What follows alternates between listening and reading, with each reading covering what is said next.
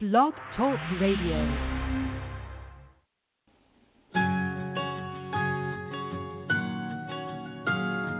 There was a time I was so afraid,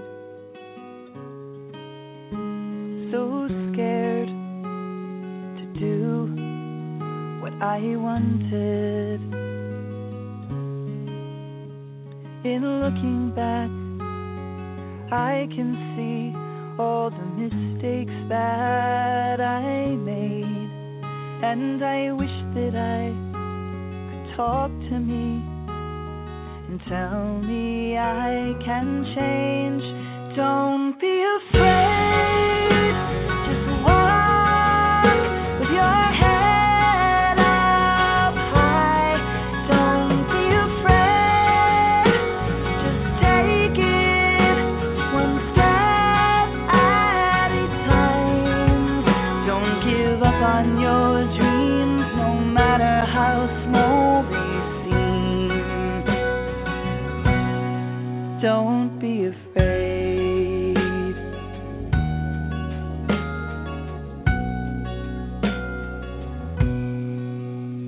Now Hi, welcome to Blog Talk Radio, Safe Recovery. This is Monica Richardson, and I am your host. Today is October 3rd, 2017. We have a really fantastic guest with us today. It's Wendy McEntyre. Wendy is a mother and an activist and a president of a nonprofit that she created for her son, Jarrod, who sadly died in a sober living called the Safe House. And we are going to talk about what Wendy's journey, as she has, this happened back in 2004, so we're talking 13 years now, all the work that she's done and what she's uncovered, and she's talked to me extensively about all this. So without any further wait, I'm going to bring her on right now. So here we go. Hi, Wendy. Welcome to the show. Hi, Monica. How are you doing? Thanks for having me on. I'm good, thanks. I'm good. How are you? I'm good, and I am so appreciative that we finally got a chance to do this. I've known you for a while, and I've been watching you, and all the bravery that you have shown has been an inspiration to me. Thank you. Thank you. I can't believe that we haven't done this. I know. I do recall being at your premiere, which was very powerful.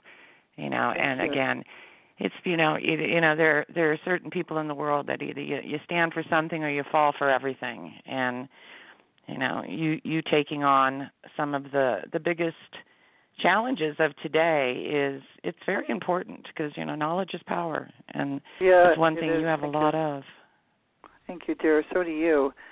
I was thinking that when you were here and we were interviewing and all the women and our one pilot who was Skyped, that we could all do a meeting via Skype, and if one couldn't Skype, we could just patch it in on a phone.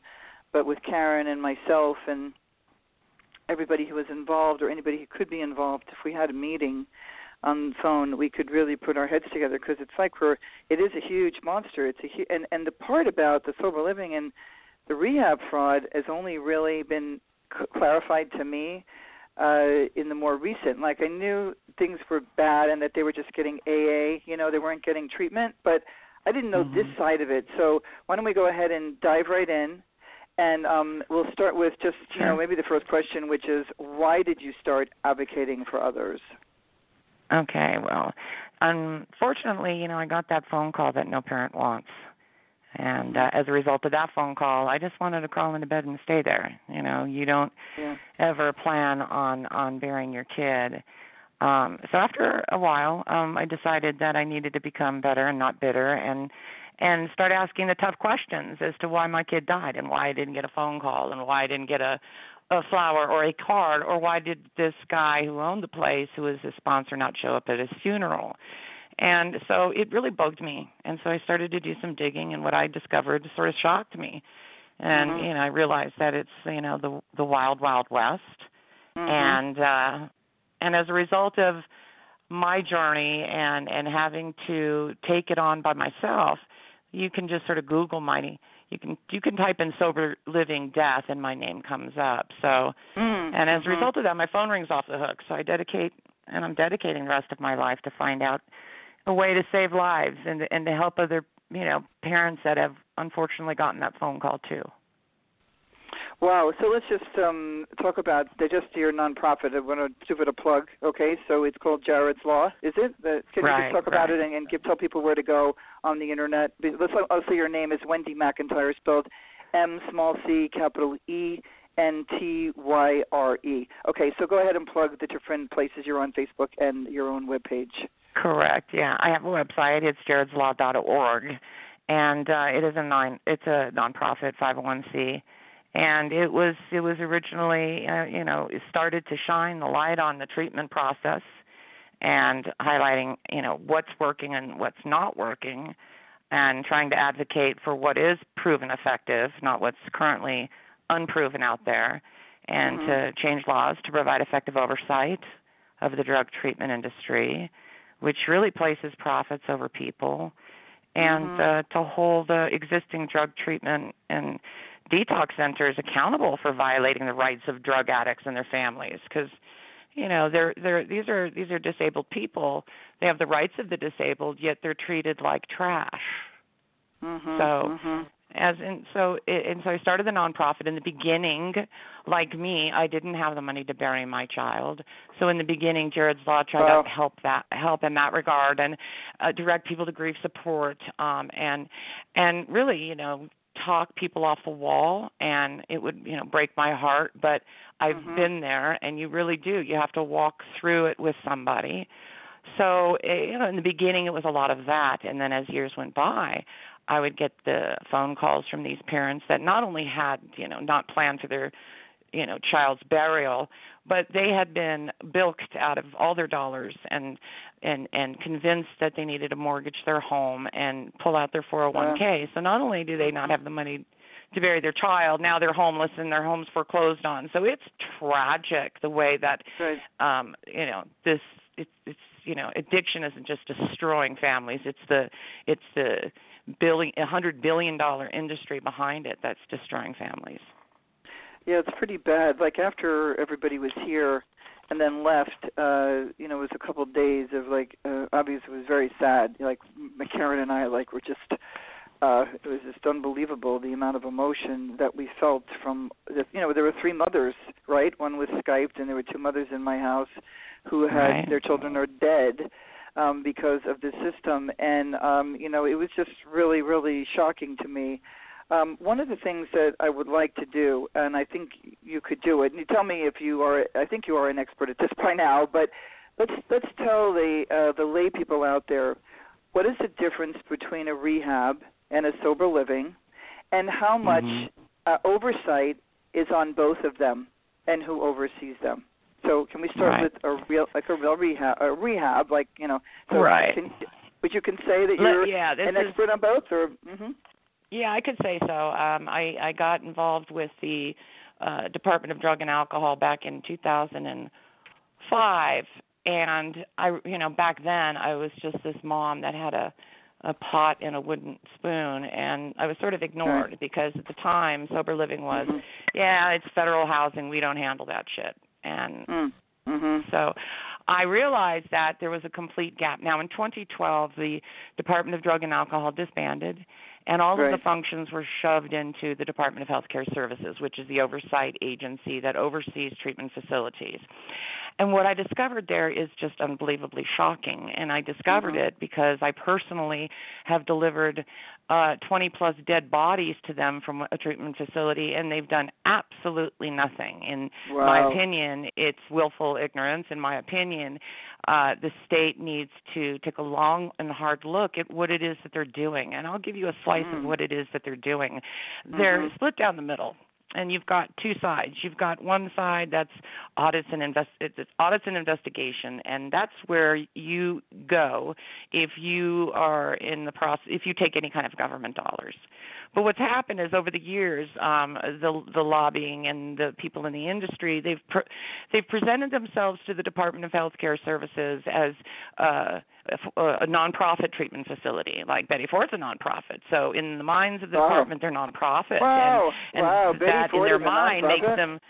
Right. So they think that they don't have money, which is not the case. Any nonprofit can make tons and billions of money. So the truth is that as a result of that ignorance, what has happened is that it apparently used to be $175 per bed per every 2 years. That's what the state was collecting, and we're talking about a 6-bed residential housing detox facility, because that's the difference. You've got a residential detox housing facility, and then you have a sober living home where people, quote unquote, sleep at night, where you don't need a license. So you need a license if you're going through a detox and they're giving you your 15 medications, which you get when you arrive. But the thing is that there's a little bit of a distinction there. Now, what the problem is that the treatment facility is charging $6,000 a day for that bed, yet the state's only collecting it used to be $175. Now it's $324 for that bed every 2 years. Now that presents a problem, and the problem is because you're on the side of substance use division, because you're allegedly not taking a government dollar, the differences are drastic, because you don't have investigators, you have analysts who have no teeth whatsoever. So you've got 16 analysts for over 2,000 treatment facilities that are licensed.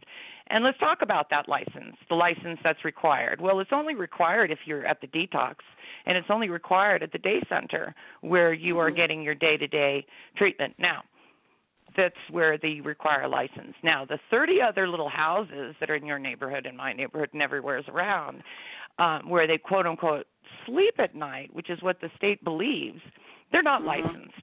What does that mean? It means that they can't walk in there, they can't go in there, and they don't count those deaths. And I to put it Wait, that's outrageous. That's outrageous. Right. In its simplistic form, it's like saying, Monica, you've got health insurance, but it's only good Monday, Tuesday, Thursday afternoon, and Sundays. It's ridiculous. And you know what? The thing that I'm working on getting changed is this thought, and this idea that they're not providing a licensable service. So therefore, and how do they get away with it? Because in my opinion, this is what happens. You go into a treatment facility, these luxury treatment facilities, and you're on one drug, or you're trying to get off a drug, and they put you on 15 new ones.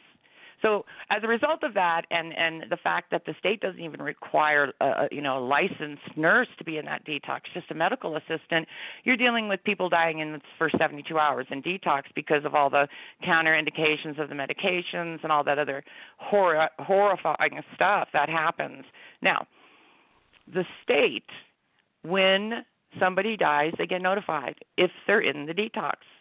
Now, how do they get around it? What's the loophole? The loophole is this licensable service. Now, in my opinion, if you're handing out, somebody 24 pills a day and twice a day in the morning and at night, they're being given to them at that place where they, quote, unquote, sleep at night.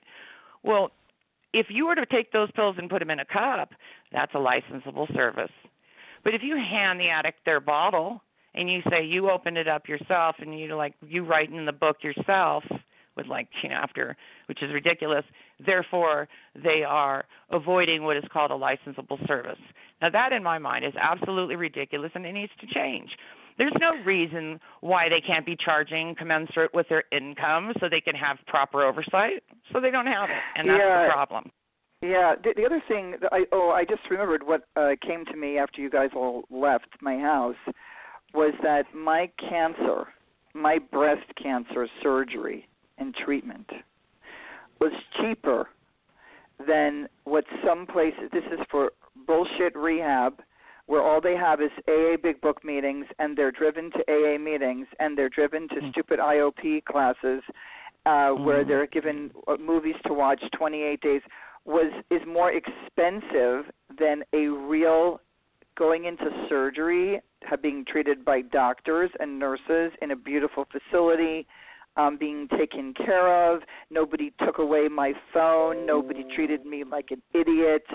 Nobody talked down to me. I mean, there's a lot of other problems that go on in even a place like Betty Ford or Hazleton.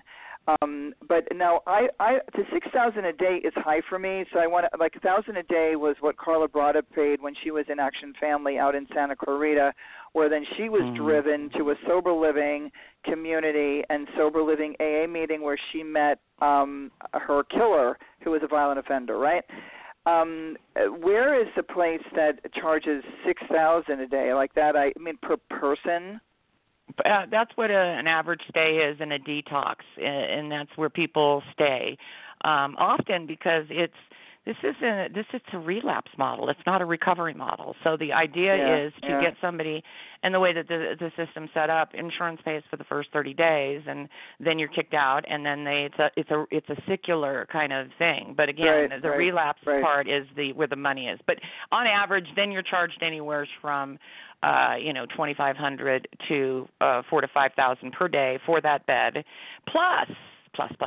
And I'm looking myself right now at these EOBs.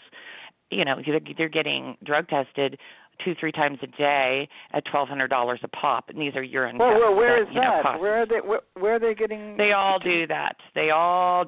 In fact, what I've discovered, and I've had 2 major investigations here in Southern California, and I've found not just in these 2, but many of these modern day crime bosses, they own their own labs.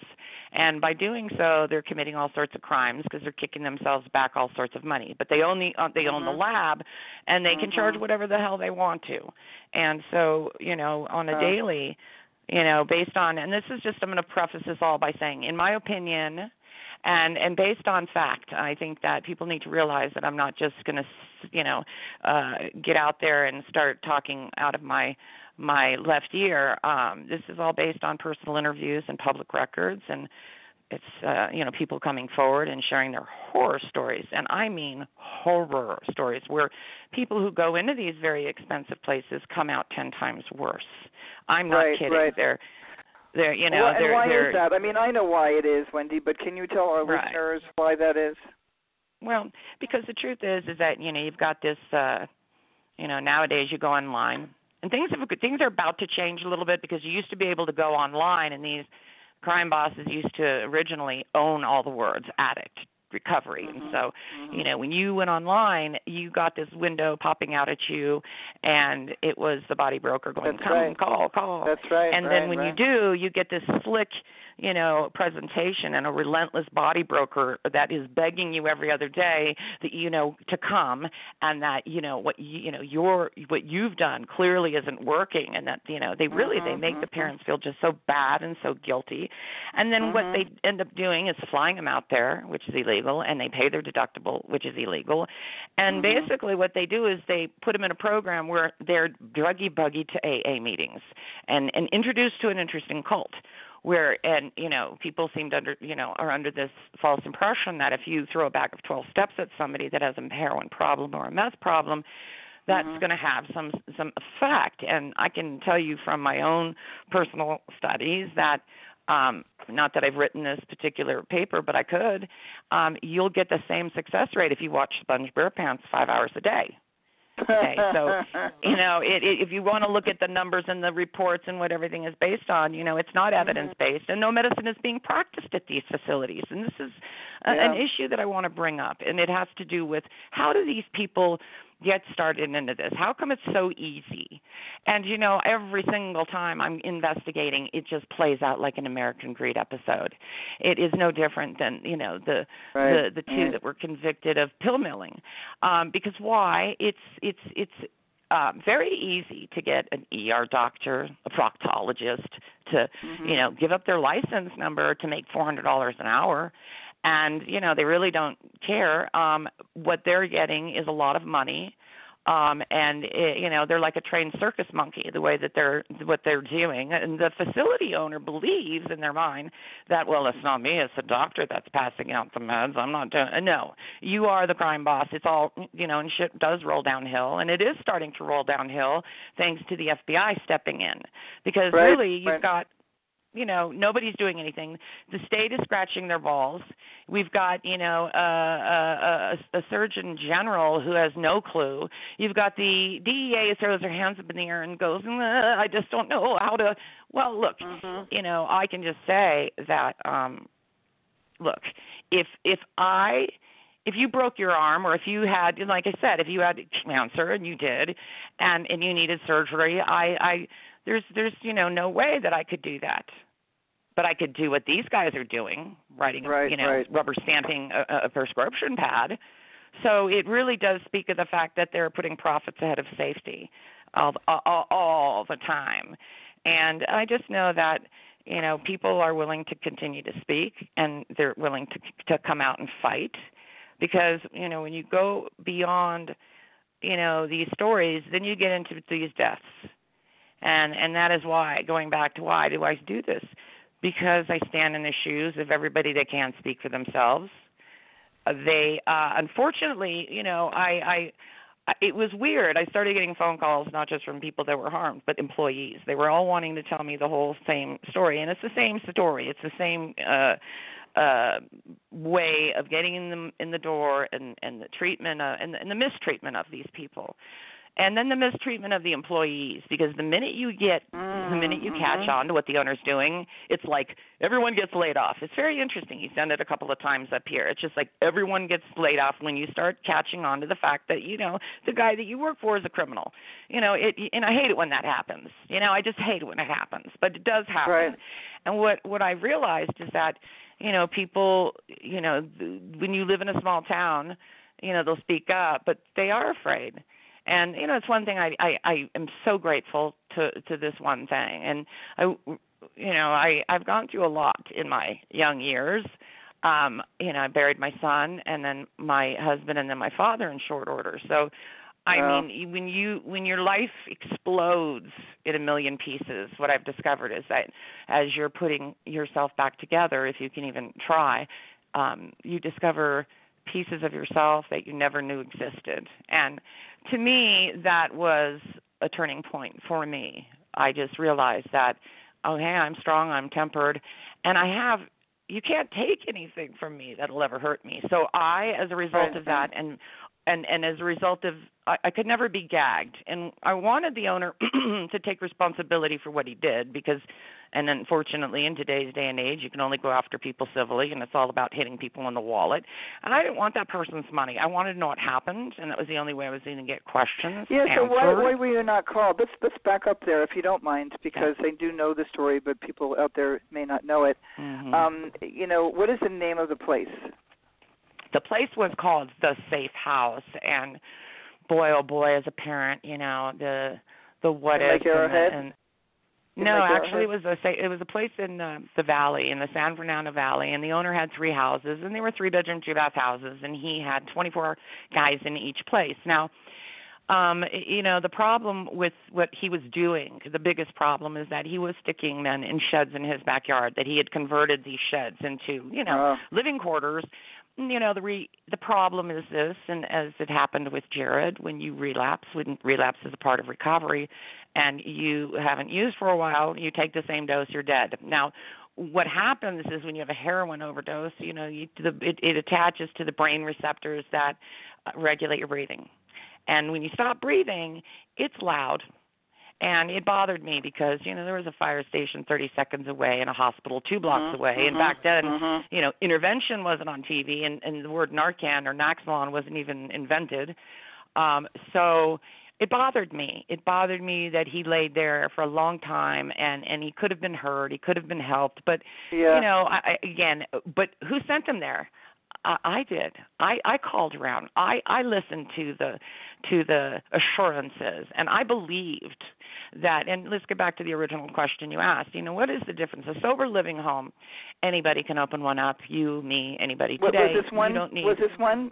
Wendy, was this the safe house? Was that 3 of us of one sober living? I mean, was it a sober living? Yeah, or he owned rehab? 3 of them. He owned 3. He only owned. They were called. It was interesting because you were the one that taught me this. I loved it. You were like, you know what? And I think it was with AA. It's like every nonprofit you can get their tax returns. I'm like, oh, okay. So I remember getting his tax returns and realizing that, I get the confusion now.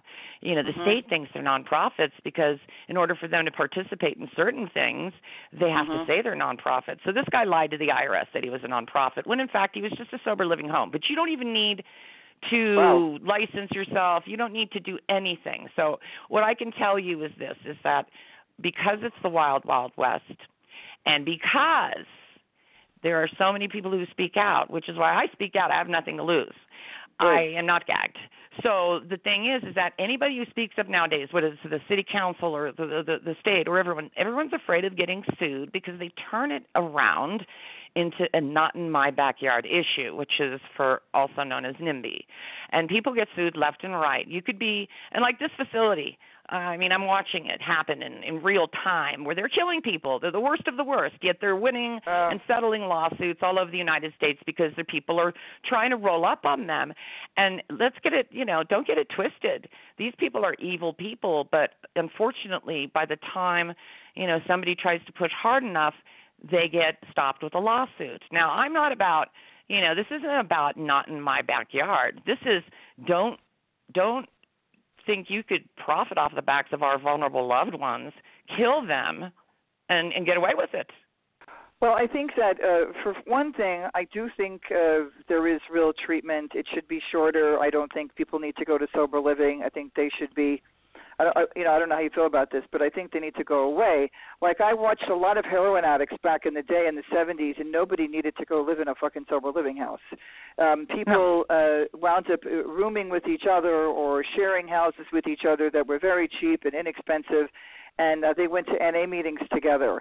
And then they get on with their lives because back in the 70s, it was all about that nobody was called disabled. Nobody considered themselves disabled because they weren't. Right. And that they were taught to, really get involved in life, not sit in meetings 24 hours a day.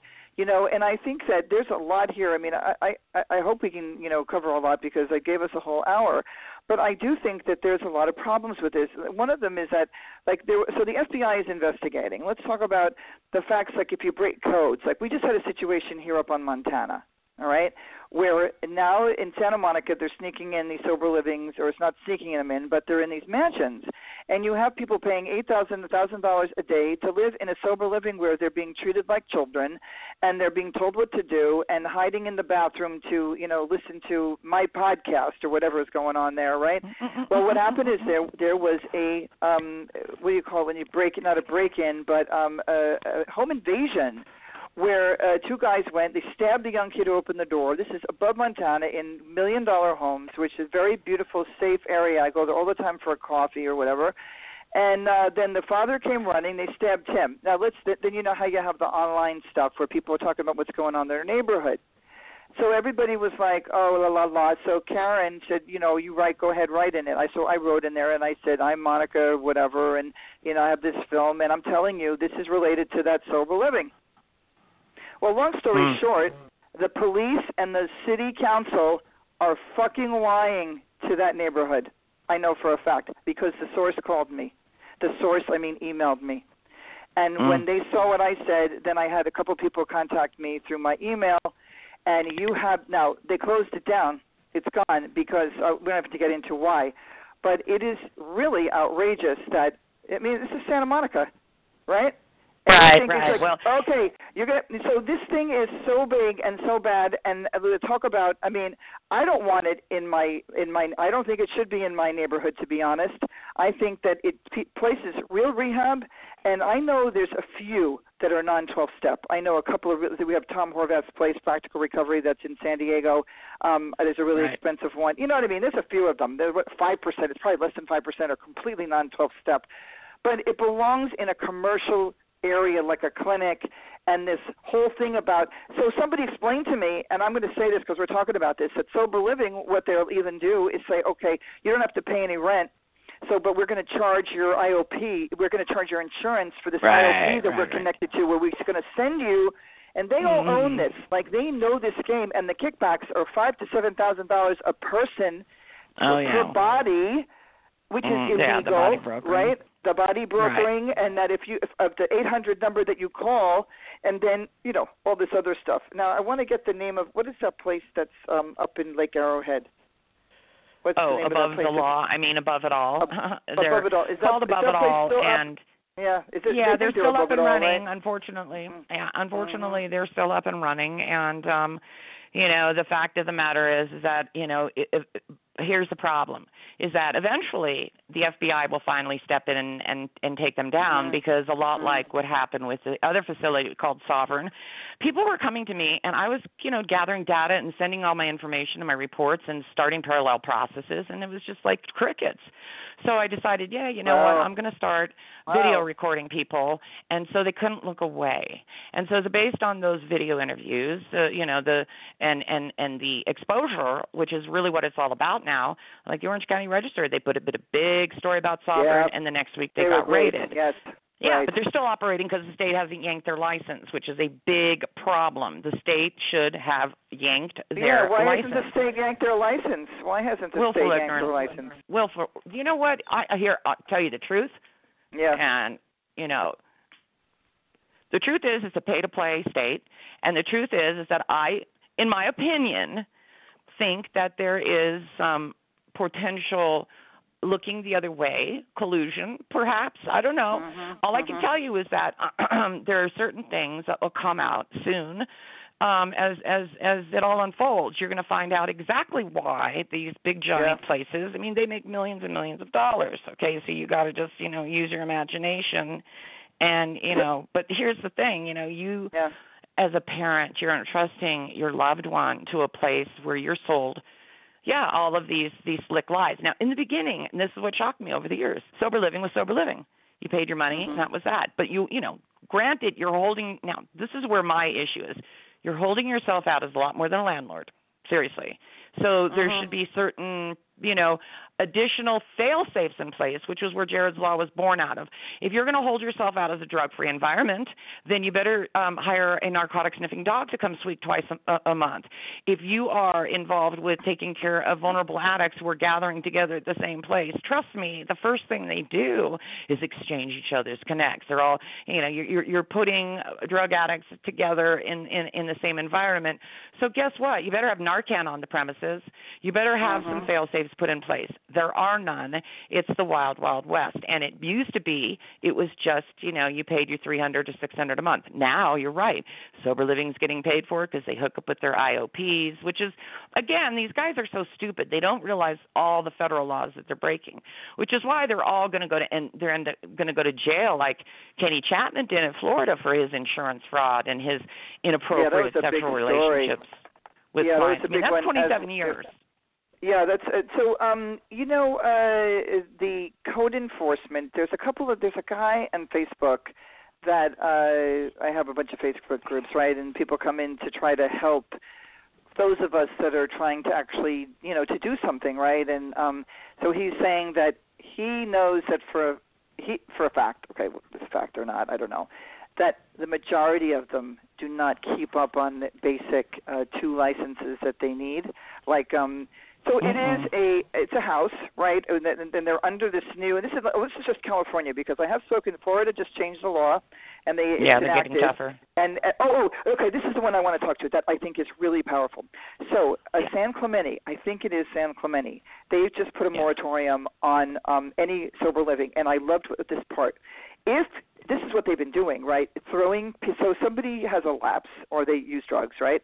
That they have this lapse or relapse, whatever you want to call it, and they throw them out in the street. And then they're going to use drugs, and they're going to become the most vulnerable of the vulnerable, right? So they made a law that you cannot throw them out. You can't keep their deposit. You have to send them back home, or you have to find them another place to live, because then you're not, you know what I mean? I thought, wow, that was really good. Well, no, in fact, it's ridiculous, Monica, that some moratorium had to be created, because guess what? That's client abandonment, and that counselor, that therapist, that doctor who, after the insurance ran out, or like in Florida when they had the hurricane, they just kicked everybody out on the street. It's client abandonment, and again, they're the ones with their licenses on the line. But if you're making, $650,000 a year, in California. This is why there's lots of them in California. The micro law.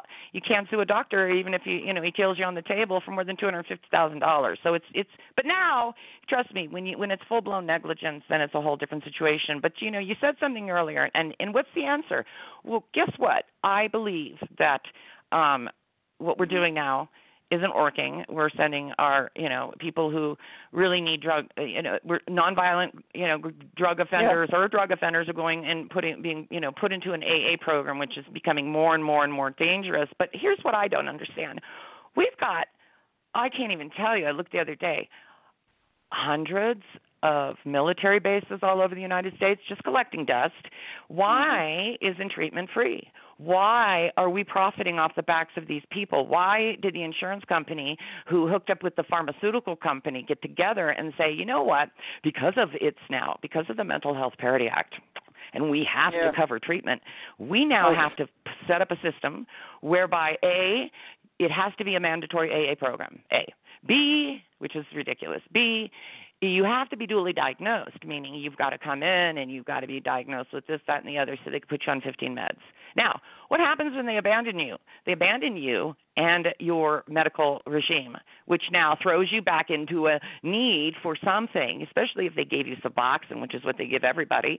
You're going to go right to heroin, right away. So, it's gaslighting. These people are told it's their fault. And, and it's like you're telling them they're all broken. They go and they're broken. I think that the other part, though, that I feel like there's a missing piece here, but maybe it's corruption. So the health insurance, when I was told by one of my, insider friends who also left AA, who was like doing all this work, said, oh, don't worry about it, Monica, like the insurance companies are onto it. So when Obamacare kicks in and it's going to be, you have to have evidence-based, they're not going to pay for AA treatment. Well, that's not what happened. In fact, sober living went fucking crazy as that thing. It grew exponentially, and they started making, that's where this, if I did a chart, like if we wind up getting a series and we do this thing, it's going to be like if we do a chart when the Obamacare kicked in for that, when the Mental Health, whatever you call it, Parity Act, and that the insurance companies were forced to pay over. Like you couldn't say, okay, you got 3 times in rehab. If you don't get it then figure it out. You know what I mean? Like, if this is not working, that means, well, what's broken? If I went over and over, I don't want to go off on that tangent because the cancer, there's some real problems, too, there with fixing, something. But, it used to be that way in drug court. 1, 2, 3, they gave you 1, 2, 3. Do you know how many drug courts there are now in the Southern California area? 2. One at the airport, one in downtown L.A. So drug courts sort of went out the window. And our new administration is that I think, they're all about the money.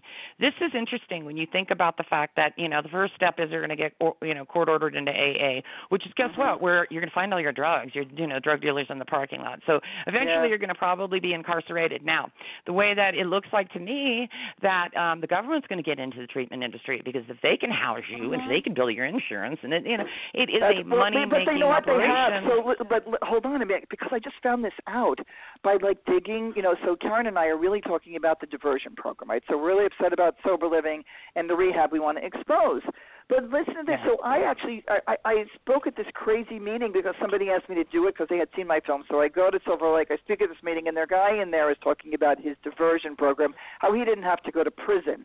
And then I started to dig just this past week getting ready to interview you, and we realized that if you don't go, oh my God, this is so fucked up in so many levels. If you don't go, you get a lawyer who says, oh, he's got a drug problem, he needs to go to diversion program, and they're now using sober living as diversion program. And guess who's fucking paying for that? Not him. We all are. And this whole fraud thing, everybody's talking about that Obamacare is going crazy. Right. But the worst part is that not only are we paying for it, but these motherfucker two-hatter AA people are now becoming millionaires off of billionaires. And the billionaires, bill 20 million a year, like the guy, Chris Batham. Now, some of them aren't AA people, but 98% of them are. You know what I mean? Right, like 98% of them are AA Yeah, well, the members, guys that I'm you know. investigating have not been. And you know what the problem is that, society holds doctors on a pedestal. And they couldn't think that their doctor is a drug dealer. So trying to convince your average American that your doctor is not a savior and is, in a white coat is a challenging thing. It's something that society believes, they're going to be treated by a doctor when, right. These are doctor evils. And so, and what are they doing? What are they doing? They're prescribing you 15 meds. And they're sending you to AA meetings. And then they corral you in, and it's like a pill mill doctor. You get your 3.5 minutes with that therapist, who then writes down that they saw you for an hour and bills you like you wouldn't believe, $800, and then your insurance company. And you know what I discovered about it when I was getting involved with the fraud and hearing about it with Above It All, and how Blue Cross, he was on their radar, and how they suspected and alleged that he had committed some kind of insurance fraud with the laboratory tests. Right. But this is, mind you, the same man who had owned his lab and has been sued as a result of giving himself $30,000 in kickbacks. Now, I call them and I'm like, okay, so what are you going to do, right? And they're like, well, Wendy, all we could do is bill them back. I'm like, what? So all throughout this time, I've been, not only do I inform the state, but I tell Blue Cross, I'm like, you know what, I'm putting on notice, again, one of your insurers has died. And I know that, their hands that's also. That's a crime. That's a civil crime. That's insurance fraud. That's jail. Well, it is, which is why I need to get the insurance companies on, or the insurance commissioners from each and every state, because there's some issues that we've got to close loopholes. If you come from another state, you're eligible to go, and that's the thing. People are told, you call up, you have a problem, and they're like, we're going to sponsor you in. So how does this happen? So they get sponsored in, which means they don't have to pay, and they get not only flown in, they get money. Like AA sponsor. What the fuck does that mean? It's a lie. It means that they're convincing you that you're coming in. Yeah. Right. And then you sit down and you're all loaded, and because you're in detox, you're all loaded, and you sign all these papers. Well, one of those papers is that you're signing up for insurance. And this guy over here in town, he actually, and it's funny because that's what I started getting from all of these ex-employees. They're calling California Wendy. Care. California Care is what's doing that. Mm-hmm. It is, but they're also it starts like this, because I was getting these same calls. They're like, Wendy, this is very strange. We're getting these patients from Tennessee, and they all come from the same address. I'm like, what? And so I did some digging, and here's the story. These guys are getting picked up. They're homeless on the streets of Tennessee, and that homeless advocate body brokers them to a guy by the name of Richard S. Richard S. goes ahead and says, here, stay here for 30 days. I'm going to sign up for Humana, of all insurance companies, which I got to give them a shout-out because they took serious action immediately once I did substantiate this from the guys themselves. So then they're told after 30 days they're going to be going to a place up here on the mountain, and the owner, who's named Richard, he opens up a drawer and he goes, okay, what drugs do you want to relapse on, because you got to go in dirty. And so from there they're body brokered on over to the guy up on the mountain here, and then from there they get body brokered down to the beach. So what do you have? You've got, I don't know, hundreds of guys from Tennessee with all the same address, and they're now all on the beach in Laguna. I mean, where are they going to get a job? They're like calling me stranded, and talking about stranded and abandonment. It's one of the reasons that I had to put a national hotline together, which is 866-40-REPORT. And why did I do that? Because this guy's on the mountain. Say that again, Wendy, slower. Say that again. Slower. It's 866-40-REPORT, which is 866-407-3767. It was set up because this jerk up on the mountain was kicking people out, and they were told you can walk down this 16-mile mountain when it's snowing and the weather is horrible, and these people are from, of course, back east. They don't know where they are, and they don't get their phone or their possessions, and so they're stranded. And that has happened a lot with this other facility in Orange County, Sovereign. So they can call that number 24/7, and they can press 0, and they can get me 24/7, and I will do whatever is necessary to get them to a safe place. But you could also call that number to report fraud and abuse. So it's a way of getting what is necessary. For example, the state doesn't post on their website any information about facilities. Well, so I'm spending a lot of time getting all the records through public records, and I'll post them on my site so you can see, because you can't look at Yelp anymore. You can't rely on these bullshit lies. And now you're going to see something very, very interesting. Be ready for it, because about a week or two ago, Google, they realized that I heard about there was a monopoly on the AdWords. Yeah, so now what they're doing, and I'm getting, is people are now going to go local with advertising. But again, you got to be very careful. There is an element in between the treatment facility and you is a body broker. And we're talking full-blown human trafficking, as I just sort of illustrated before. But we're talking, depending upon what kind of insurance you have, anywhere from $5,000 to $10,000 for that referral. Now that's illegal. But the problem is that lax, oversight is so lax that people, they get emboldened. It's like any person that gets a taste of greed. It's almost like they can't go back. They can't go back. Yes, it is. When you were talking about Laguna, it's a real city. I'm looking here on their website. They have a city council. We know that because we are. So I would think that you are, but certainly Karen and I are, getting every story about any city, that what's going on in Laguna. I think is really bad. Right? Is this the city where the city where they wanted to stop smoking on the sidewalks everywhere? Oh yeah. Like to make it illegal. And the reason that is, I think, is because they want those sober living out of there. Like that's because they all smoke. All the people with the substance issues are known, especially when they're sent to AA, all start smoking. But have you ever contacted the mayor of some of these cities where they're linking it to where above it all is? Have you ever done that? Mayor, schmayers, congressman, schmongressman. I can tell you over the last 10 years, Tell me, where have you gone? Well, I got to tell you, over the last 10 years, I've seen bills, go through, they've been passed, and then they get vetoed, or they get passed through, and then there's no appropriation. So, it really does take a lot. I can tell you that there's a wonderful man by the name of David Siegel, and he lost his daughter, Victoria, to an overdose, and she had just come back from treatment, which is unfortunately a big thing. And as a result of it, and he's a very wealthy, man, and he has put together Victoria's Voice, and he, with his power and money, he too was able to go to Florida, because that's where he lives, and push something through that had been sitting there for 3 years. It gets passed by the House, it gets passed by the Senate, and then it just sits there because there's no appropriations. And so, in Florida, this was Florida. Right, okay. and we have to ask ourselves, well, why is that? And I've really discovered some things that, is why is our system set up in the way that it is? Because it doesn't appear as if our current administration is willing to really step up and do what is required, which is, number one, call it what it is.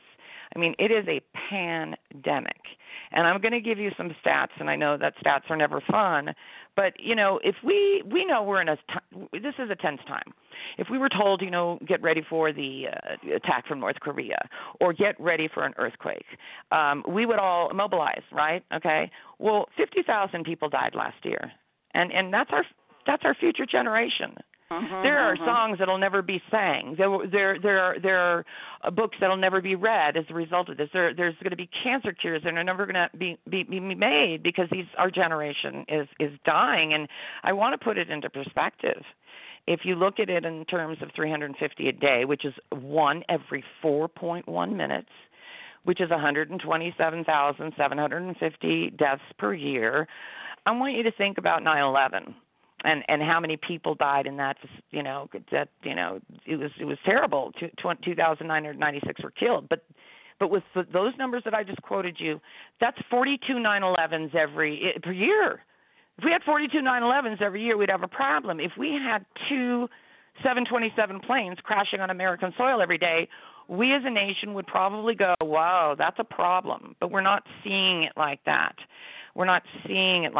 And because, most times people think of addicts as people who live under the bridge, when in fact, the more money that, the kid has or has access to, the better the odds that they're going to be the first ones to die. And here's the thing. They don't have to die. This is not terminal cancer. It can be ended, okay? Yes, it can be stopped. They don't have to be told they're broken and that they're diseased or that they have this brain whatever, which they don't have. Now, the thing that I think is important, and this would take some time and research to see it, but with everybody talking about it, it was an opiate problem, and then, it has the escalating in the words that we're using for it and the amount of deaths. But it also has gone up exponentially along with the growth of sober living. And for me, this whole, and the whole thing with the fraud with the sober living and the rehabs and the, do it again, like when the one other woman, that said that she's known people that have gone through like 20, 30 times, I was like so shocked because I've heard like at the most, people one-on-one with me like 8, 9 times, and I was like, that's insane. Why would you go back into treatment? That our culture is so brainwashed about that you need to go away and, go away why, and where why. But the point is that we have to show how the opiate deaths have gone up. Who's dying? Are they all, from 18 to 25, or, we have a sprinkling who die, but I just looked at a death report. What's that, Sweetie? What was it? What did you say? I just said I looked at a death report today, and we're looking at the ages of 18 to 54. I mean, it takes the whole swath of people out. And, and here's the issue for me is that, part of my platform is Naxalon, and it should be everywhere. Everyone should have it in their medicine cabinet. It's 100% safe. It's FDA approved. And here's the thing. Diabetics carry around insulin. Heart patients carry around nitroglycerin.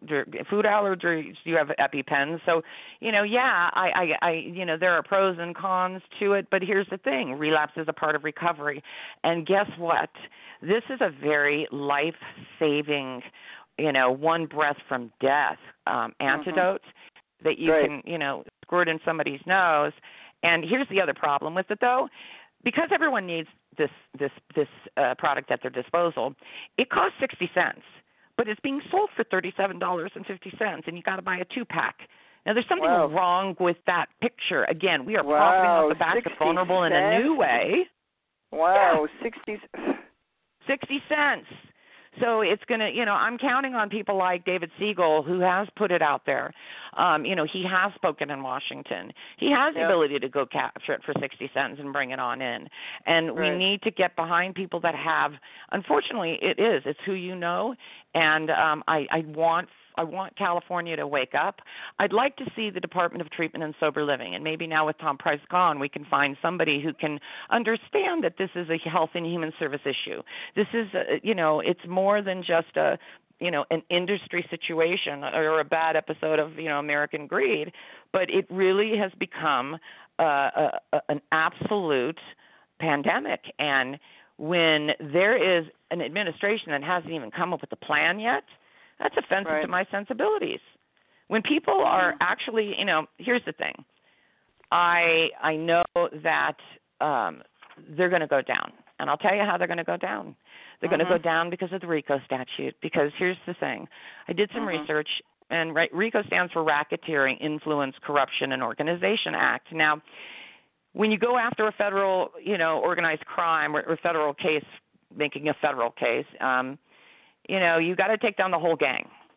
And so in these situations, the way that they're all set up, it's perfect because there's certain elements that you need to tick off, and one of them is that you have to violate the Controlled Substance Act, and they do that by not having the doctor sit across from them and explain the side effects.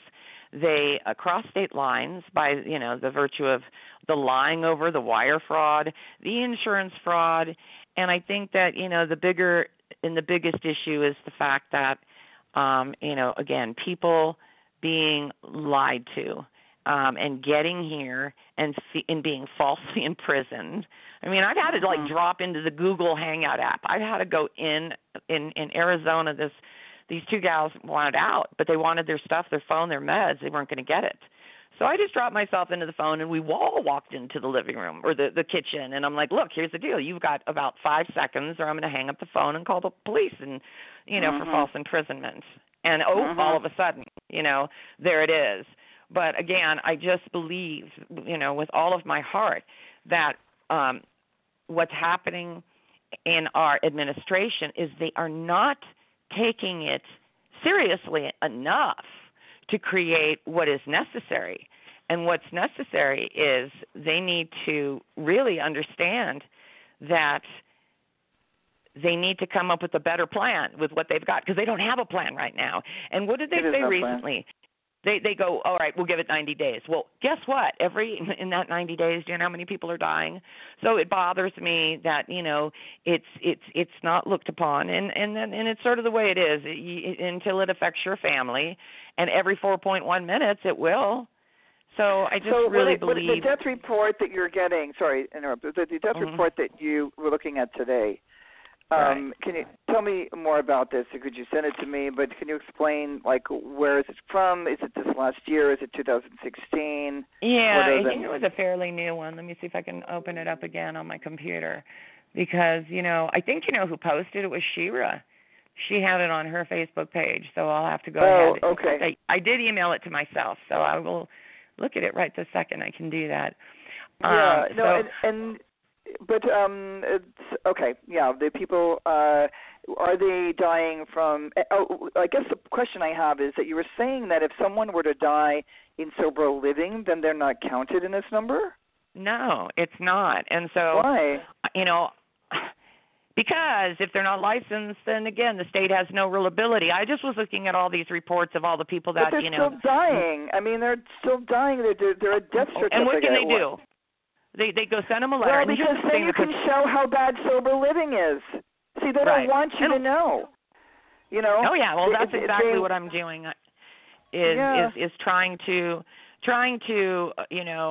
open up this world to the fact that we have to all be on the same page. We need the Department of Treatment and Sober Living. Here's the deal. I went to the state. I'm like, look, here's the deal. I don't understand why it is that a person, a truck driver, if he gets a DUI, he loses his license and livelihood. If I'm a mortgage broker, a real estate broker, and I screw you over, I lose my livelihood. You need a license, and you need blood tests to be a masseuse. You need a license from the city to cut somebody's toenails and trim my dog's hair. But you need nothing. Right. And that's a problem for me because that doesn't So I think that's a good one, though. I think to use the nail place, something as simple as the nail place, and to see what that is. And also the laws that and the woman who was here the day of filming was saying the laws in Florida are really good that they just passed. And she said that she thinks they're going to try to make them as federal law that really were some good things of oversight. And this is at Sober Living, which is a big problem there. We have 3 minutes to wrap it up. I will, and I'm going to give somebody a little tip from the wise here for the last 3 minutes. Okay, if you've got a facility in your neighborhood, you're not real sure about it. Okay, contact the state, ask for a PRA request. Okay, get an address and send it on in. And if it's not a licensed place, we'll send you a letter saying, we're going to send a cease and desist or whatever. But here's what you should know, is that you should contact your local realtor and get a property profiled. If that person has a loan on that property, guess what? That person signed something that said that they weren't going to be turning their property into a meth lab or detox. So you can actually contact the lender and say, hey, guess what? You got some liability there. And I've noticed that works in many cases because, but here's the deal.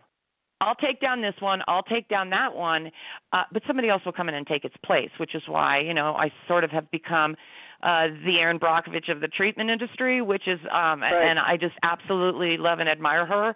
So I just know that, and one of these days we will get together, because this is as bad, if not worse, than bad water or poison water. We're poisoning. And it's not just the poisoning part of it; it's the major money that's made off of it. So yes. I plan on working with the FBI to see this through, because I'm no longer interested in just being a data collector. Well, I want to thank you so much, everybody. We were talking to Wendy McEntyre, and that's with an E, of Jarrod's Law. Please go on to Jarrod's Law. Please go onto her Facebook page and follow her and like her, and really appreciate it. Wendy, we will get together. Oh, thank you so much. Whether it's in the Skype world or more than that, but thank you so much, and we'll have you on again. Thank you so much. I really do appreciate it, Monica. I love you. Love you too. Okay, bye, everybody. Bye. We'll see you next week. Bye-bye.